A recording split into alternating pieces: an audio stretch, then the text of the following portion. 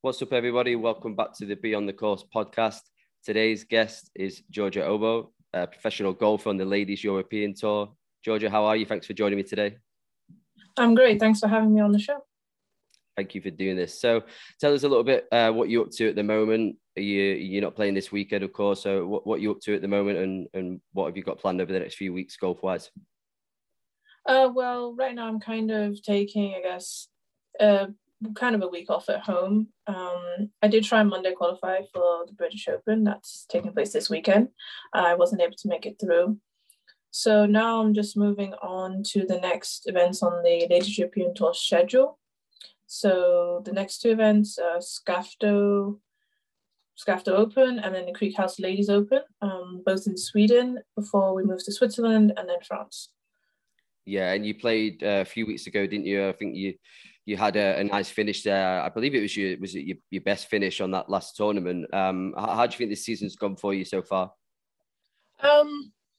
I think there's been steady improvement. To be honest, coming into the season, I wasn't able to practice and compete as much as I normally would have done because I was in Manchester in the UK.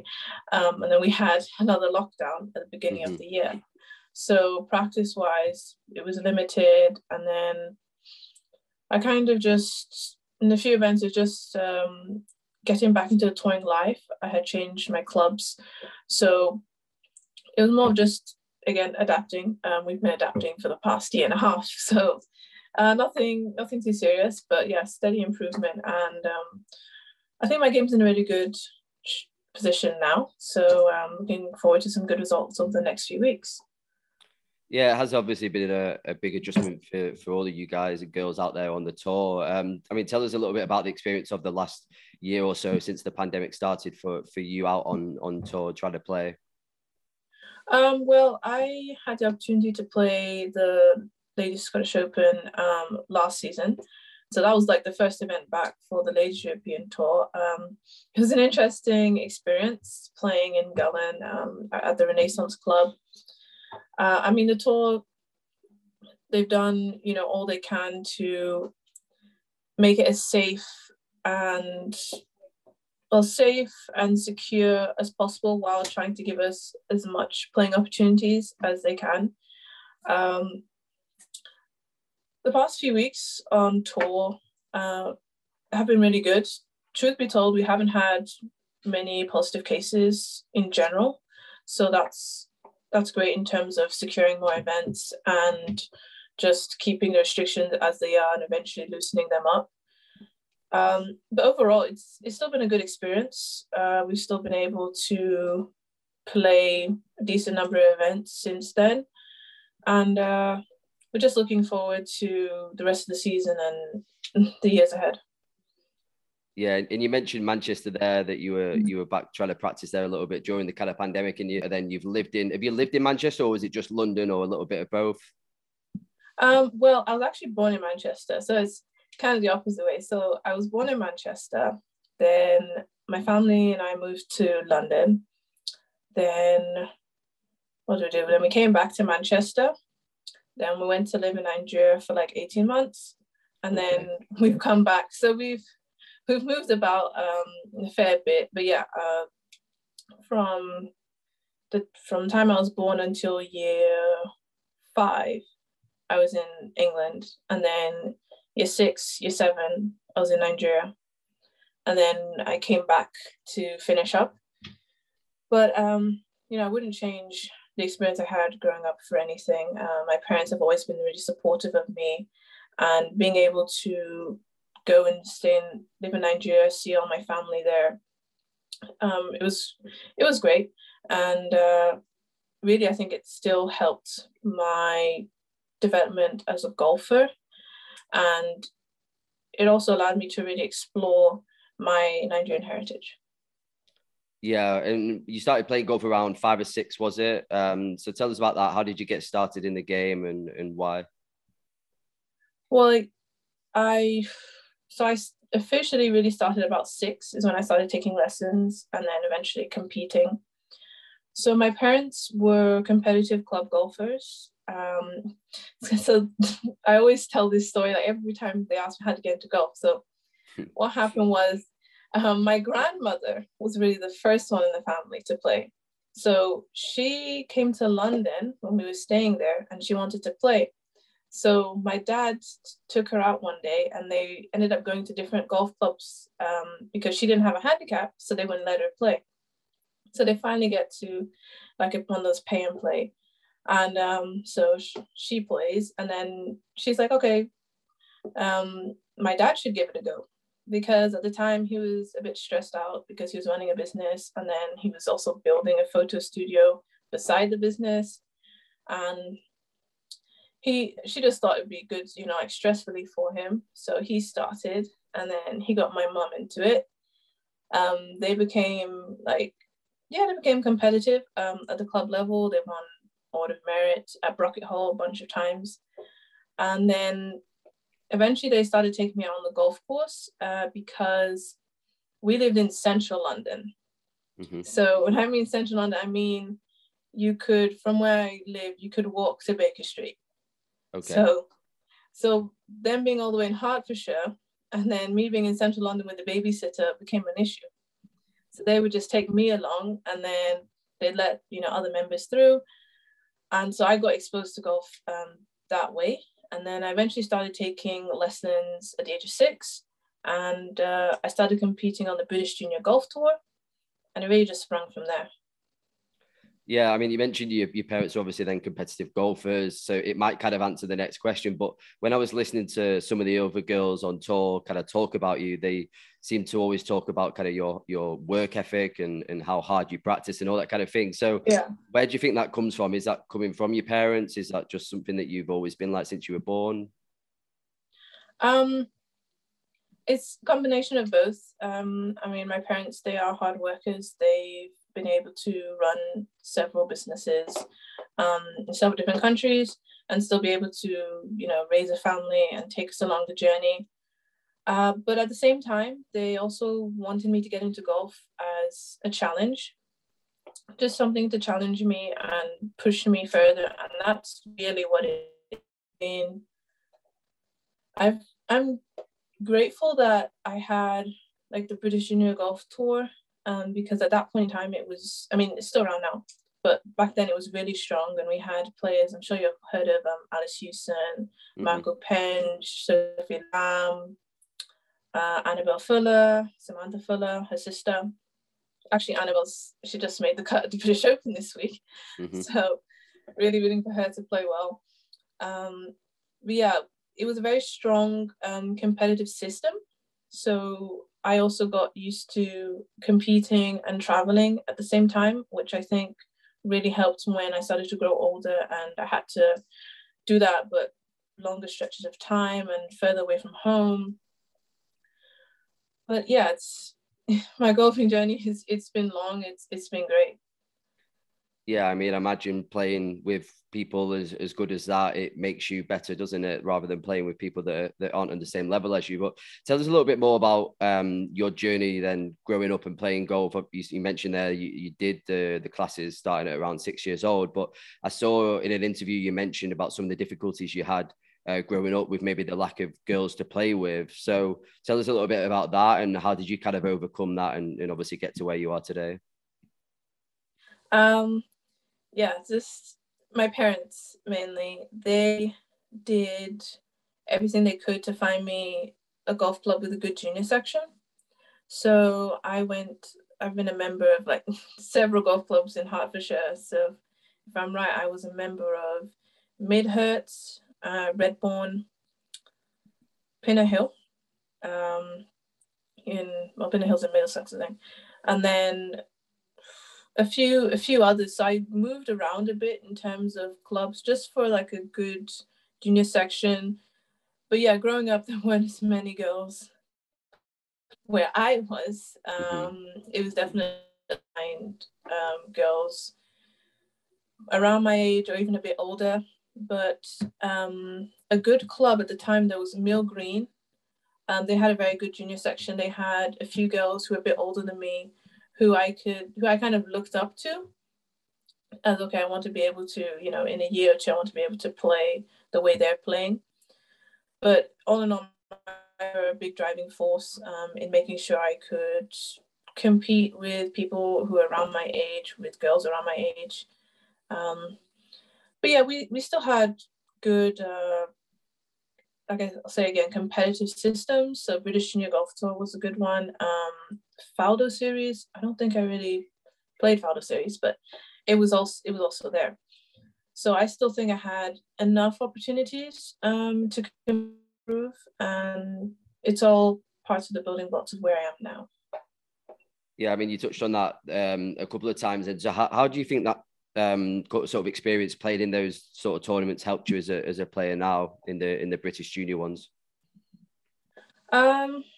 British Junior Golf Tour. So fun fact, I'm sure you wouldn't have been able to find this. I was actually Player of the Year in 2007.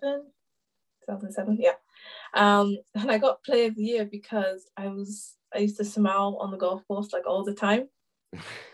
So yeah, that's nice. So I really at that age I really enjoyed competing. Especially I think my main rival at the time was Hannah Screen, who's she's now in the United States playing college golf. I'm not sure whether she made the Curtis Cup, otherwise I would have mentioned she's in the Curtis Cup. But yeah, I had, you know, a few good rivalries to kind of like push me to be better. And then, yeah, my parents were very supportive. I'm British Junior Golf Tour. It's a bit like how, you know, professional tour is now, where it's different venues every weekend, but in a different place. And then in the summer, we would go to places like Celtic Manor to play like the finals. And all in all, it was just a great competitive experience. We had, you know, girls and boys playing on the same courses on the same days, and I had a few role models that I could look up to, and I could see like a future in golf for myself. I think that's the best way to put it. Yeah, I mean, it's essentially the kind of closest you can get to that professional environment, can't you, at that sort of age? I mean, did you fit right into it at the start, or did you have a little bit of a struggle at the start, or did you kind of just, you know, slip straight into your comfort zone? I think I slipped in well. I think the number of trophies I have somewhere in storage will probably prove that. Again, I was so competitive, and I loved having the trophies. I loved showing the trophies off when people would come to our house, and then I'd show the trophies like, these are my trophies. And I think I just had the passion to compete and to play and to get better. And to be honest with you, as you get older, you know, if you want to really succeed as a professional, you still have to have that same passion and drive to compete and to still be better. And I hope I'll continue to have that for as long as I can. For sure. And then you also went on as well to play in the Junior Olympics in 2018, was it? I mean, again, same sort of question with that experience. What did that kind of teach you? How did that improve you as a golfer and a person? Oh yeah, the Youth Olympics. Again, it was a great opportunity to represent Nigeria in the golfing discipline. I will say one thing: any Olympic Games is a completely other, you know, kind of experience. Being able to be in that environment with so many different athletes from all over the world. I had the opportunity to cheer on my fellow Nigerians in athletics, and we did win silver in the men's and gold in the women's for 100 meters. So that was really nice. But I mean, as a golfer, I guess I could see how I matched up with other boys and girls in my age group. It was a great experience in terms of still again traveling, and then because it was Argentina, so not many people spoke English, so I also kind of got immersed into Spanish a bit. So I was able to, by the time we were going home, I was able to understand a bit of Spanish. But as a person, just being able to play in high caliber events and travel the world, it's a great opportunity you learn something about yourself after every trip. And after I played that event, I knew that I was ready to then take the next step and enter Ladies European Tour Q School and then become a professional after that. Yeah, I mean, I was going to move on to that. So then you ended up going to Q School, and obviously that's how you got your LET tour card. But it was quite a nervy last day, I believe, wasn't it, when you actually got that tour card? So tell us a little bit about that experience, that kind of last day when you first found out that you got your card. Yeah. So what had happened was I think I teed off in the morning. Yeah. So I teed off in the morning, and I was teeing off on the 10th hole. And it's a par 5, so there's water that snakes around the hole to the left, and then you pretty much, how do I explain it? It's just one of those holes that's kind of just sideways. Mm-hmm. So I put my tee shot on the water on the first drive, the last day, tee shots in the water. But I'm not like angry. I'm not like upset or anything. So I just take my drop, and then I make a 6. So okay, I bogey the first hole. And then the second hole, if I'm correct, I birdied the second hole because it's a short par 4 going up the hill. So I kind of just, I relaxed and, kind of just continued to play my game until the last couple of holes where I go, I think the last 3 holes, it must have been something like bogey, par. And like the last par putt, I, had to really just take my time and really settle down and just stroke it, because I knew I was on the fringe of making it or missing it. But yeah, it really came down to the wire. It really came down to how the people behind, how they played. And yeah, I was able to make the 4-round cut to get to the 5th round for positioning. But my family was with me then, and they were great support. So thank God I got through, and the rest is history. Yeah, I mean, you must be pretty, happy with yourself having that kind of start and then still managing to, obviously keep your nerve and get back on track to then eventually get the cards. That's brilliant. And you're the first Nigerian to play on the LET as well. What does that mean to you? Well, to be honest, I guess it's nice to be the first, but I don't want to be the last. There are some girls and women in the wings, so hopefully within the next 5 years, you'll be seeing, 3, 4, 5 Nigerians on tour at the same time. But at the end of the day, being Nigerian it's part of who I am, but it's not like, oh, I'm just a Nigerian professional golfer. That's not everything. I would like to be a role model. To be honest, I am a role model.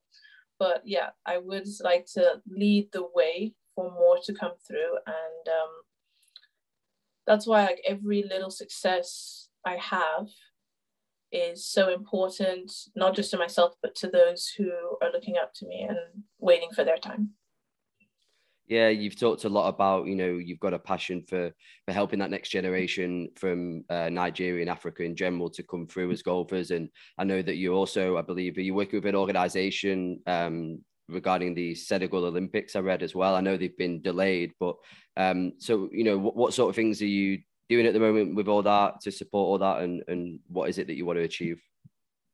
Well, to be honest, with COVID now, things kind of got thrown about, but the main goal is, especially with this Senegal Olympics coming up, to be honest, it's kind of, for Africa, it's kind of a benefit that's been delayed, because then that gives us more time to prepare and train our juniors to perform at the Olympic Games. Obviously Paris 2024 is, virtually around the corner now. So that's a personal goal of mine, to represent Nigeria on that stage. But really the goal is to use golf as a vehicle for social change. Since golf is one of the few sports where men and women can compete together at the same time for the same prize money, etc. So I think using golf and using my position in golf can really make a difference. We do have, on the men's side, we do have some professionals who are starting to come out more on the international stage. And Even locally, we have some big supporters for the younger professional golfers. We have our own tour. We have like an African tour as well. So professional golf is growing in Nigeria. It's growing in Africa. We're just trying to make the next few steps. And again, hopefully in the next 5-6 years, we're going to see more professional golfers on the bigger professional tours worldwide, representing African nations. Yeah, and your first professional win was in the Ivory Coast, correct, as well? I mean, obviously you're still very young. You've had a short career, but you've already won lots of events. You've won some different awards. I know you for a very special award. You were not only the only female athlete, but you were also the youngest nominee for that award, I think. So which of the kind of wins, awards, etc., that you've done so far is kind of the most special to you? That's a tough question because I've won a few. I mean, I will say first of all, the win in Ivory Coast was really special because that was my first week as a professional golfer, my first event that I was playing as a professional. And it was a bit of a nervy finish. So again, one of those, you hold your nerves and go away with the win. In terms of awards, so the award where I was the only female and the youngest nominee, that was the Future Africa Awards. And then the title of it was Nigeria's New Tribe. And to be honest, I was going up against some pretty tough contenders for the sports category. But just to be nominated was an honor. Some of the other nominees in other categories are really inspiring professionals in their own field. So I'm just really grateful to have been part of that, part of that award ceremony, but also to be kind of included in that group of Nigerians who are paving the way for a brighter future. Yeah, in terms of the future, short and long-term goals, I know you are one that sets a lot of goals. I've read all sorts of different articles where you're talking about obviously winning the LET event first. You know, you want to get your card for the LPGA, you want to be number one. So, what are your kind of short-term goals, and then what are the long-term goals? Yeah, to be honest, I'm pretty much keeping to the same. But obviously, because the goals are, I've set a good height for myself, so that's probably why they're still sticking the same. So yeah, winning on the LET, and then, let me change it. I'm going to say win on the LET in the short term. I'll say long term-ish, winning on the LPGA, then becoming, world number one, and then hopefully winning, doing the career Grand Slam, winning every major that's on offer. But obviously, the whole thing with goals, even if I don't achieve most of them, the fact that I've set those goals, I've set that standard for myself, will probably mean I'm going to be pretty successful. And again, just inspiring the next generation. Yeah, I mean, I think it's incredible that you have those kind of goals, because some people would say maybe it's unrealistic, but it's incredible that you have that kind of belief in yourself. So what do you feel like you need to do to achieve at least those short-term goals, say of getting that first win and maybe getting your LPGA? What do you feel like you need to do?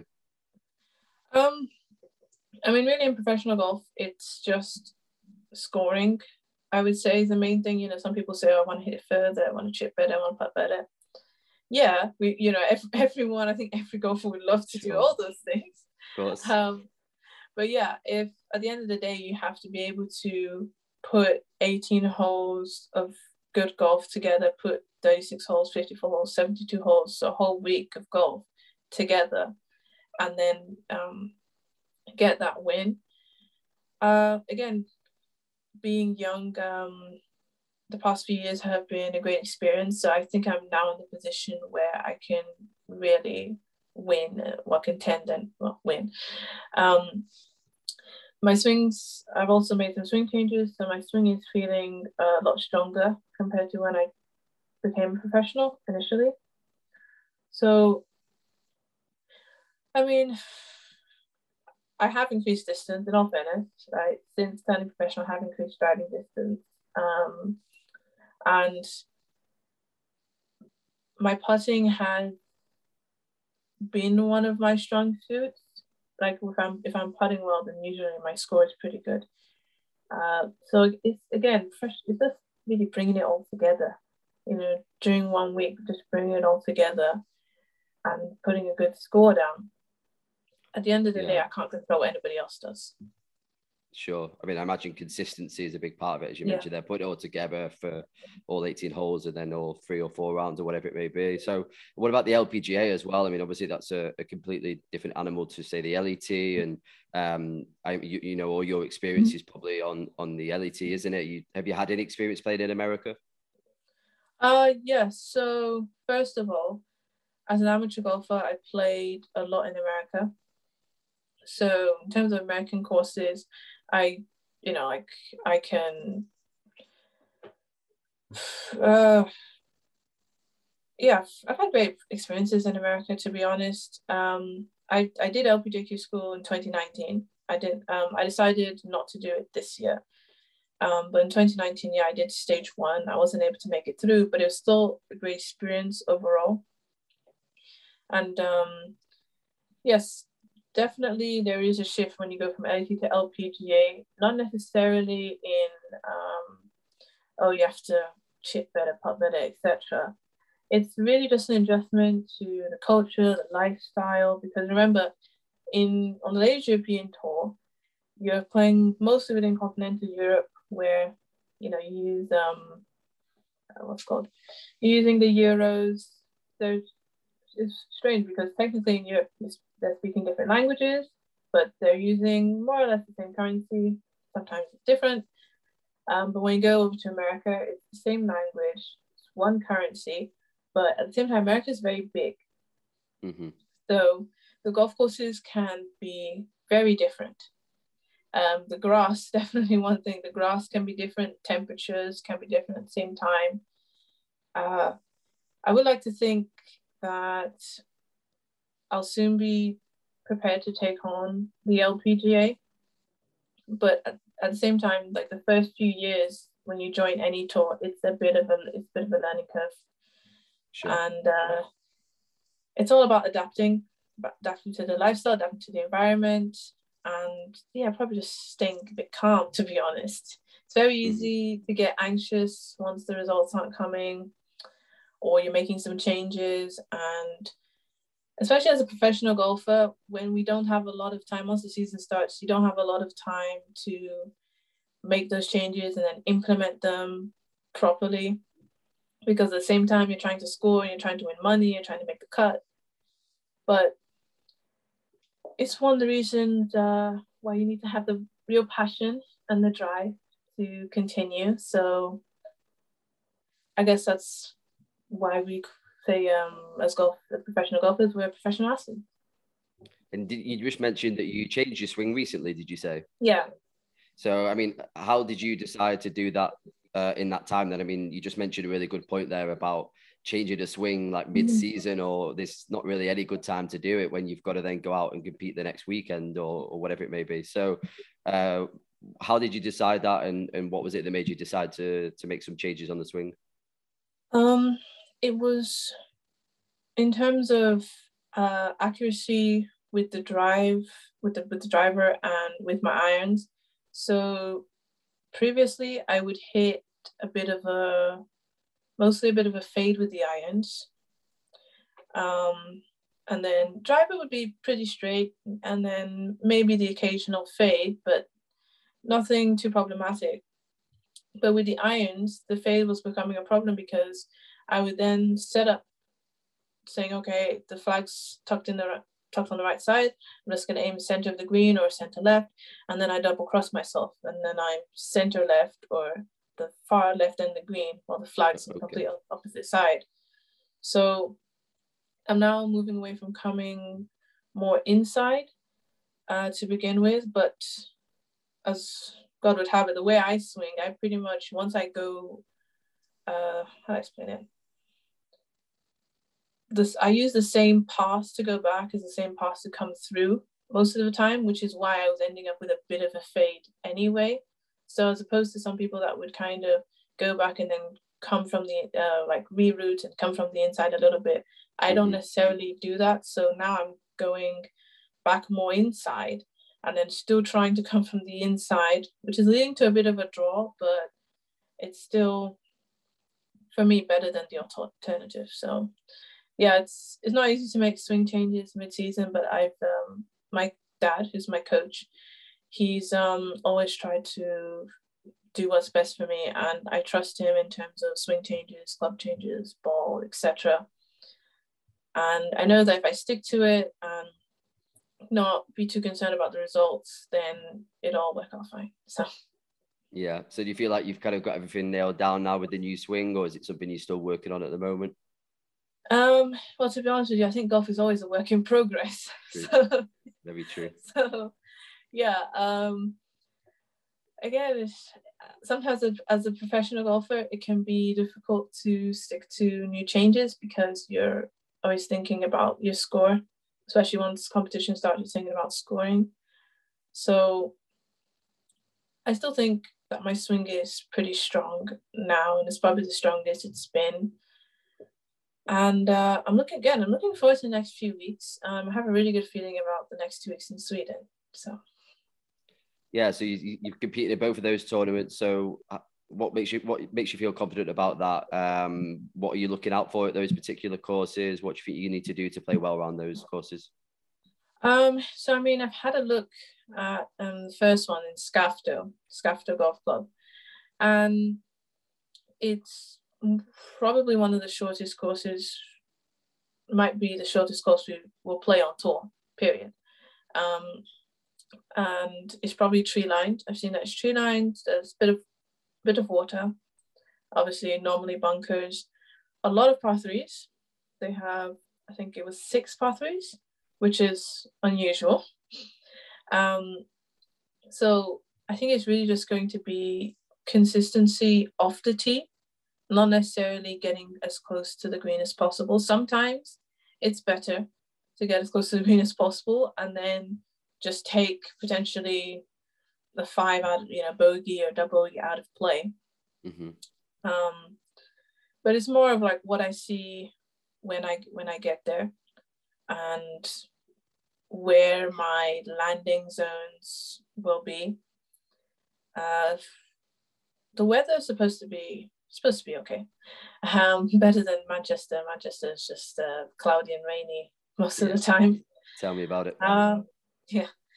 So yeah, for Skafto, it's looking good. I'm excited to go. They did host a LED Access event there 2 years ago, and then they hosted one of their Swedish golf tour events there last year. So some of the girls will know the course, but at the end of the day, I just play what's in front of me. Sure. And what's your kind of normal preparation and routines before a tournament? Obviously, you mentioned your dad's the coach. What do you like to do before the tournament? Are you somebody that walks around the course and has a look at it, or what do you like to do? I'll usually play the course twice, primarily because I'm usually not playing the Pro. Usually not. So I would usually go early to the course. I mean, now with COVID, I can't really do that more than going during the tournament week. But yeah, probably 36 holes on the course before tournament, then like kind of rest up a bit the day prior so that I have energy for the actual tournament. And then it depends on the kind of course, more like what you're going to practice. So since the course is tree lined and not particularly long, it's probably going to be more practice on like my woods and my irons. Irons specifically for the par three. Woods, maybe because I'm not taking driver that much off the tee because I don't need to. And then putting, putting is one of the most important parts. It's the most important. Well, it's in between driving and putting because at the end of the day, you need to be able to put them on play first to give yourself a chance to putt in regulation, first of all. But yeah, it's at the same time, there's no point being great tee to green and then on the green you just can't hold anything. Yeah, so I think that's what the majority of the so I was just going to say, I think that's what the majority of the pros normally say. It's driver and putter for the exact reasons that you just mentioned there. Yeah. Makes Golf sense, is simple right? like that. What sort of like course, or is there any particular countries or courses that you prefer to play in that you think best suits your game? Well, I would probably say my dad would probably say America, that American courses suit my game better. I kind of have to lean towards American style courses whereby you have space off the tee. But at the same time, I kind of like courses where the other people may say it are difficult, where it kind of teaches you where to go. Okay. So there's a bunker to the right. You could just go left of that bunker and you're on the fairway.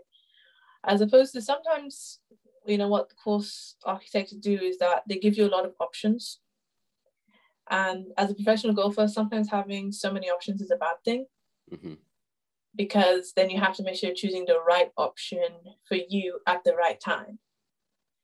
Because sometimes going for the green in 2 in a par 5 may not be the best option that day because the pin is tucked in the back right and you're now in the bunker and you can't get there close. So it may have been better to lay up and pitch on. Other times it could be that, well, because of how that green is, just get as close to the green as possible and just take a risk with the bunker or take a risk with the chip, as opposed to laying back and you can't see the pin, you can't really get your yardage, etc. So yeah, golf can be very strategic, which is why you try and make it as simple as possible. Just put them on the fairway, put them on the green. But that's the challenge. Well, it sounds like you're pretty confident about those events coming up. So, I wish you all the best in those. And one thing I wanted to just touch on before we finish this is that I noticed as well that you've also got a website and that you like to do a bit of writing in your spare time. So, where did that come from and what sort of writing do you like to do? Is it just a bit of blogging or what is it that you like? So I've always been a bit of a writer. When I was younger, I really liked to do creative writing, like short stories. I'd invent characters. Now with the blog, it's pretty much just generally what I'm doing on tour during a specific week. So I try and, the plan is to do 2 blog entries a week. So on the Monday and a Saturday. Usually because I'm either finishing on Saturday or I'm finishing on Sunday. So either way, there's like a post-tournament recap. And then I talk about like the next tournament. If I'm not competing that week, I'll talk about what I'm doing at home. Or like if in the case of 2 months ago when it was my sister's birthday, I talked about how we're at home celebrating, etc. So it was actually Chris Hansen who gave me the idea to start it up again. Okay. I played with him actually on 2020 Pro Tour. So yeah, he's been on the podcast. Yeah, I saw that. I was like, when I was looking through like the people you've interviewed, and I'm like, yeah, I know Chris Hansen, I know Isabella Dillett, and I know Christina Kim. Oh, okay. Yeah. So I kind of got inspired to do the blog. I started it April this year, and then I obviously started the season in May. I've fallen behind, to be honest with you, because the schedule has just been so busy this summer. But again, it's great. It's great for the tour. It gives us a lot of options of when we want to play, as opposed to if there are less events, then you're trying to play as many of those events as you can. But yeah, after this next stretch of like 4 weeks in a row, then it kind of slows down until it slows down until the end of October, and then we do 1, 2, 3 weeks in a row, and then a week off, and then the finale. So it's looking good, to be honest, for the rest of the season. Confident in my game, just trying to get. I really just need like a couple good weeks, and my card's done. So yeah, that's the intricacies of professional golf, but that's another discussion. For sure. Well, for anybody that wants to check out your website, it's ladygeorgiagolf.com, and anybody that wants to find you on Instagram or Twitter, it's Georgia Obo. It's been great talking to you, Georgia. Thank you for taking the time to do this, and like I said, I wish you all the best. It sounds like you're pretty confident about these next couple of events coming up, so I can't wait to see you win your first LET event and go from there. Thank you. Thanks so much for having me on the show. Thank you very much. Cheers, guys.